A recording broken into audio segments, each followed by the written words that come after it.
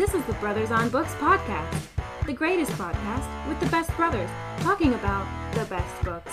Please welcome your hosts, Jack and Alex, the Brothers on Books.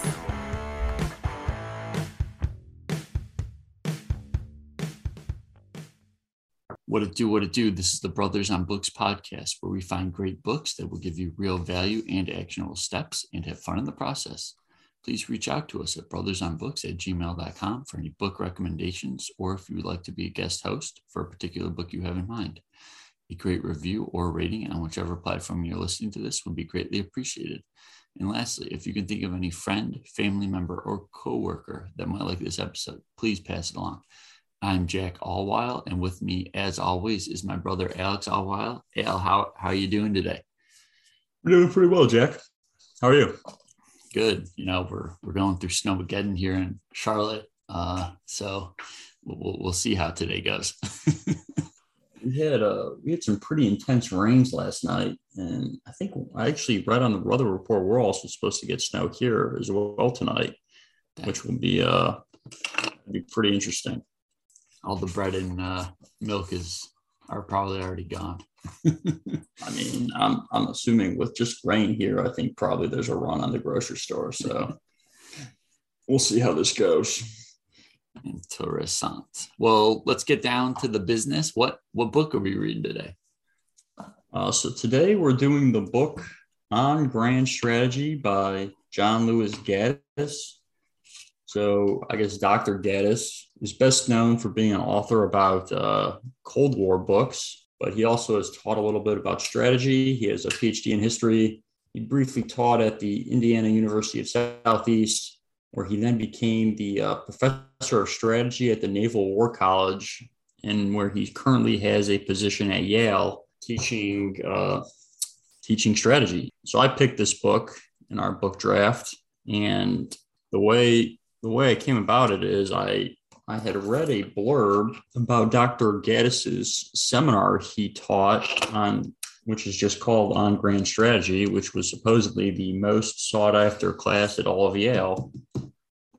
And I thought, I heard about this book probably when it came out in 2018, and I never really got to reading it. And then I think you suggested something to me, and I put it into Amazon. And then this book popped up again as a suggested reading book. And I just figured, I would maybe try and go to it after I had heard about it. So that said, I guess, Jack, what were your thoughts after finishing? How did you feel? This, unfortunately, was one of the books I couldn't make it all the way through. I thought, there's always going to be some books that you don't super connect with. And I think this was one, or I actually will say the first chapter I liked. It just felt a little bit repetitive. I did like some of the messages. What did you think? I mean, I felt like I had a lot of expectations for this book. I felt like it was well reviewed, and in my mind, sort of from what I heard of it, there was a lot of hype. But yeah, I thought it ended up kind of being a dud. It sort of reminded me, if you think back to our second episode of the 50th Law, it kind of reminded me the style, at least how he tells stories, kind of was reminiscent to me of how Robert Greene writes, except I would say not as well. You mean how he paints a picture to start off the chapter and then tries to come up with some takeaway from that. Yeah. Right. But the only problem was that every chapter in Robert Greene's books, I felt like have different messages or different sort of strategies and philosophies.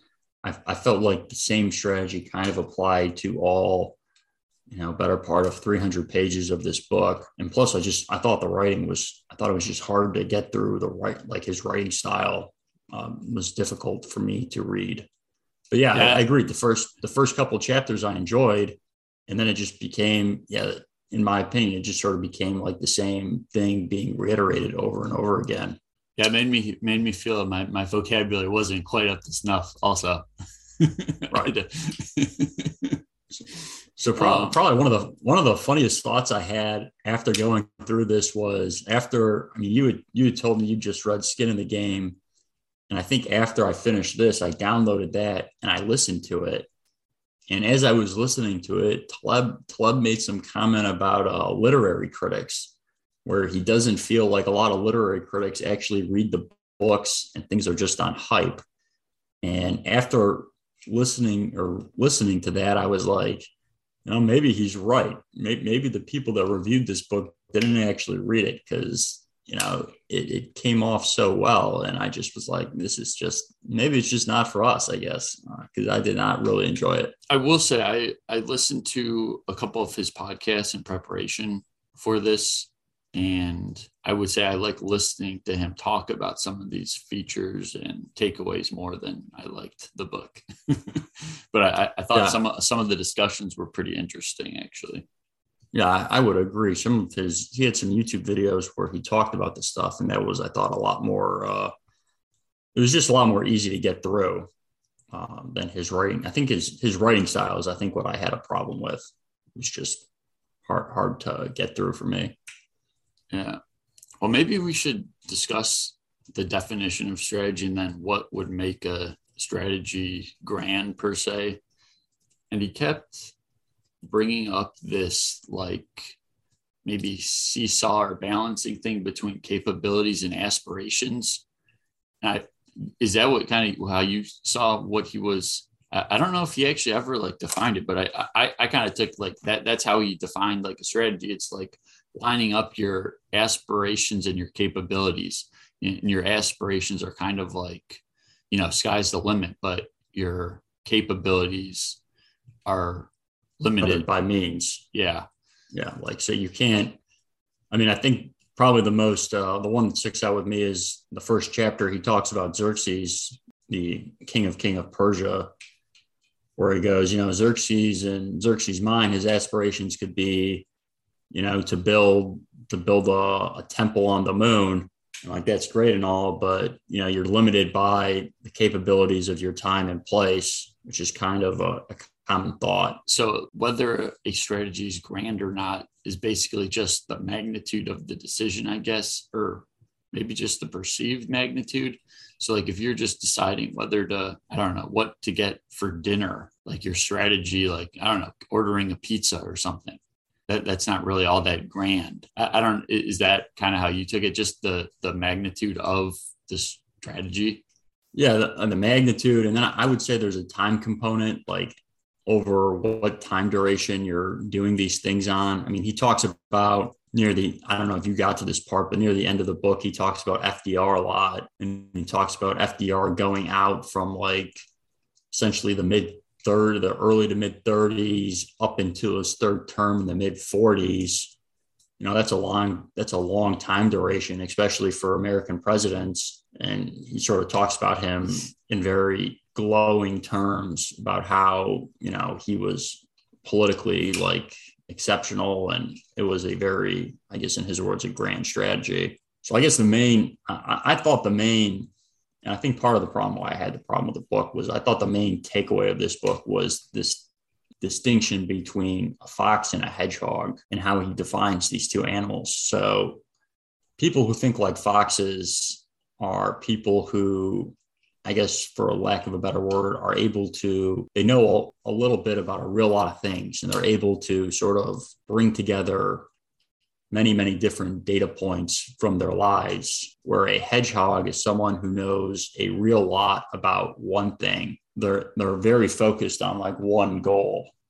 And I guess the main part of the book was that, or the main thesis of the book was like how you really need to have both types of attributes in decision making when you're making decisions, not just be either a fox or be a hedgehog.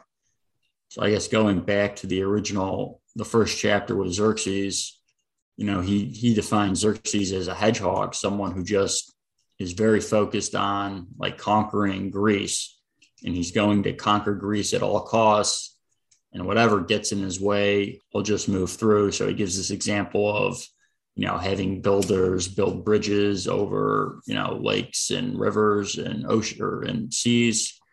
And he has his army flatten forests, flatten topography so they can trek across it. So he would be defined, I guess, in the Gaddis's world as a hedgehog versus his uncle, Artabatus. I don't know if I'm pronouncing that right, who was defined as a fox, someone who sort of thinks about all of the possible problems that they could face while moving an army of Xerxes' size, which is allegedly like 1 million men across the sea and across different enemy lands. Like, how are they going to feed it? Where are they going to get water from? All of these, historical problems of supply chain for armies. And it was the problems of like, why did they fail? And they failed because, Xerxes didn't have the foresight to sort of foresee some of these potential problems that his uncle saw. So he didn't really plan for them. And then the uncle didn't really have the long sight to see like what Xerxes was trying to attempt to advise him and how to maybe make these dreams come to fruition. I don't know. Do you have any different thoughts, or do you have anything else you wanted to add to that? Yeah. So the quote is, the fox knows many things, but the hedgehog knows one big thing. I thought it kind of, and he talks about being able to keep multiple ideas in your head. And I think that's kind of fox-like. And I think that was the book of 5 Rings. We actually talked about that a lot, like being able to keep multiple ideas in your head at the same time and not go crazy. Well, multiple opposing ideas. Yeah. Right. But yeah, like if you were just, I guess, determined to bulldoze through a forest, maybe a better route would be to do some slight reconnaissance mission and see if you could just walk around the forest to begin with. I don't know, but yeah, it's being flexible. And I don't know, do you consider yourself more hedgehog or more fox? I mean, seeing this is part of the problem I had with the book, is because like, I don't think, I see parts of it. I see parts of both in myself. And I don't think any person is just one thing. Mm-hmm. I almost think of it as more as like sort of being a generalist versus a specialist. Mm-hmm. And that type of back from early retirement extreme. Like in my profession, yeah, I know a real lot about one very specialized field. But in my life, yeah, I feel like I have a lot of just sort of, I know a lot about a lot of different things. And I think the key takeaway of the book is that you have to have both, not necessarily good decision making, but in good like leadership and how you lead your life. Like you have to have, I guess the takeaway for me was, you have to have a goal in mind that you want to achieve. And that's sort of like the hedgehog part. But then the fox part is how you adapt to the unknown adversities that come up in your path to get there. Mm-hmm. I mean, I think probably I talked about Xerxes, but I think probably the better example he gives is of Lincoln navigating how to get the 13th Amendment passed. And he just sort of says like, Lincoln had a goal in his mind, and that's his North Star, like his guiding principle. But he was able to like read the terrain and just sort of like what you were saying, like bypass, walk around swamps, walk around forests to get there, instead of just walking straight to it. He was able to sort of navigate around them. What about you? How would you define yourself? Well, I guess I'll first say, I don't think he was trying to like maybe pigeonhole every person in one either fox or hedgehog bucket, but it was just kind of as a backdrop to think about. But like, sometimes I do think that maybe I do get caught up in being I guess, hedgehog, in the sense that I was, when I started the actuarial exams, like I couldn't get out of my head that I had to finish, and I'm done now, but so I'm happy I'm done. But maybe, I mean, there's other ways to like, and when I started, I think it was really to become, I don't really know, self-sufficient, independent, wealthy, whatever. But there were probably other ways I could have gone about it that might have been quicker. But I couldn't let it go, that I needed to get through it. And I mean, I'm happy I'm through them now, but it's just kind of interesting to think about maybe someone hurting themselves along the way to get something that might be a little easier to do elsewhere. It's funny. It's funny you say that. I was just having this conversation. I felt the same way about grad school. Like, I think probably 2/3 of the way through grad school, I just felt like I had to finish at all costs, but I don't think I really wanted to be there anymore. But I just kept going, thinking sort of the same way, like I've put all this time into it.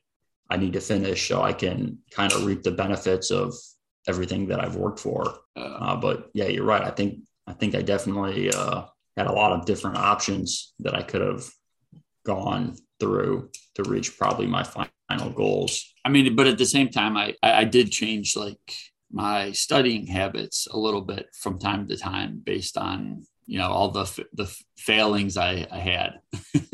So I guess in that sense, it was a little fox-like. But now I feel like now that you're done with your grad school and I'm done with my exams, it gives us time to like reset and reevaluate and figure out the best route. Go to the next journey. Yes. The next adventure. Yes. On that note, you want to take us to a pickleball ad?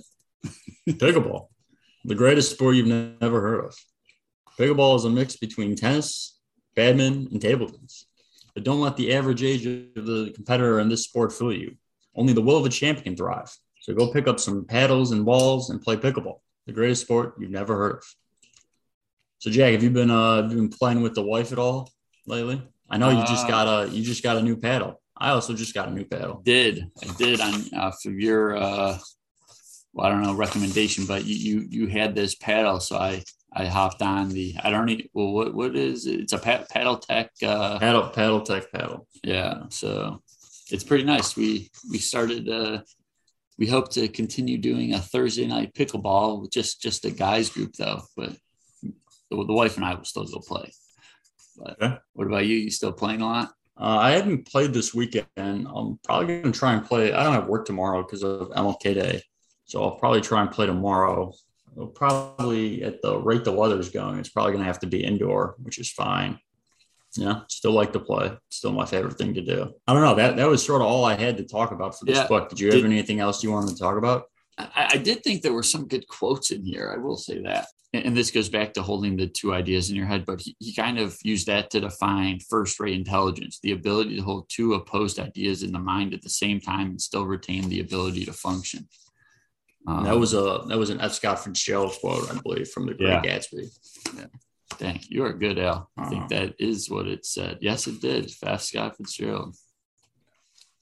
I guess just going over the book, the one chapter I would say he talks about Augustus. I think that was chapter 2, or about how Octavian, and I guess Octavian becomes Augustus. I'm not entirely sure on that. That's right. Yeah.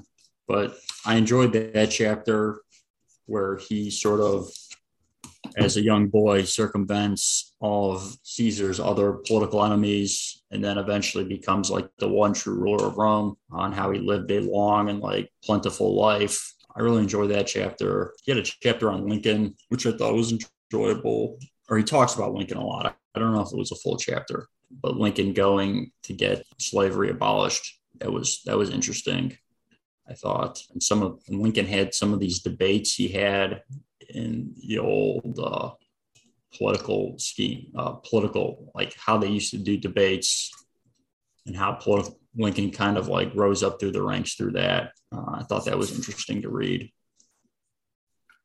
But yeah, that was honestly really it for me. I would say I felt like it was very much a book written by an academic for other academics. I like this Xerxes quote too, actually. I don't exactly remember. I think someone's trying to talk him out of doing something, or saying like, no, you didn't think about this. You didn't think about that.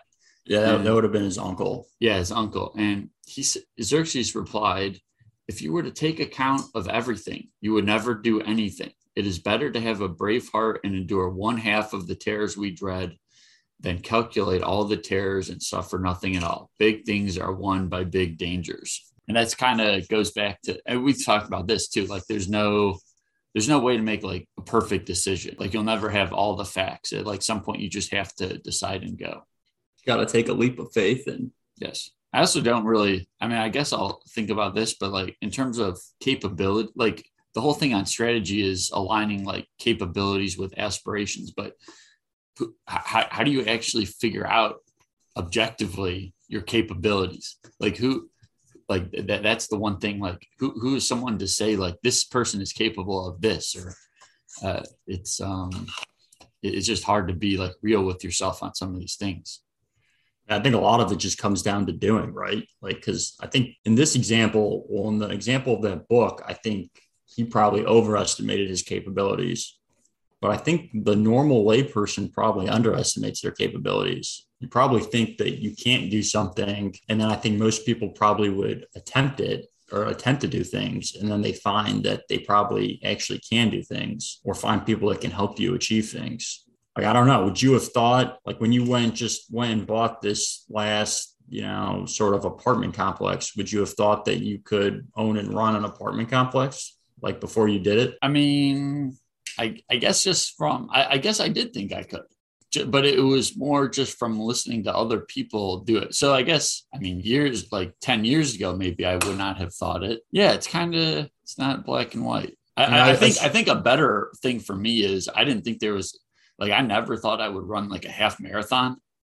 But then when I just got started with like a training schedule, and then I was able to do it, like that actually did surprise me. Okay.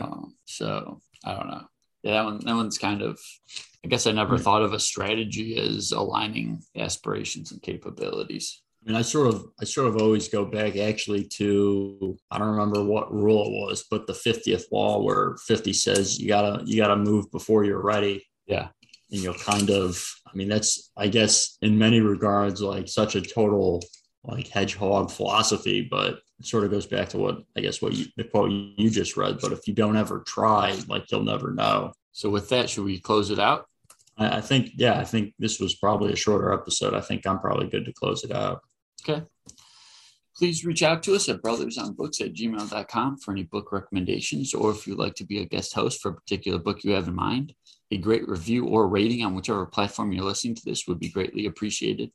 And lastly, if you think of any friend, family member, or coworker that might like this episode, please pass it along.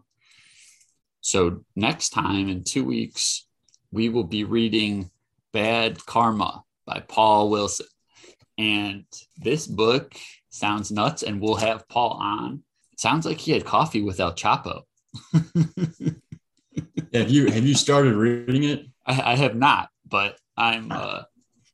I read the first 10 pages. It was quite good. I like that his dedication is to his grandchildren, telling them not to read the book until they're old enough to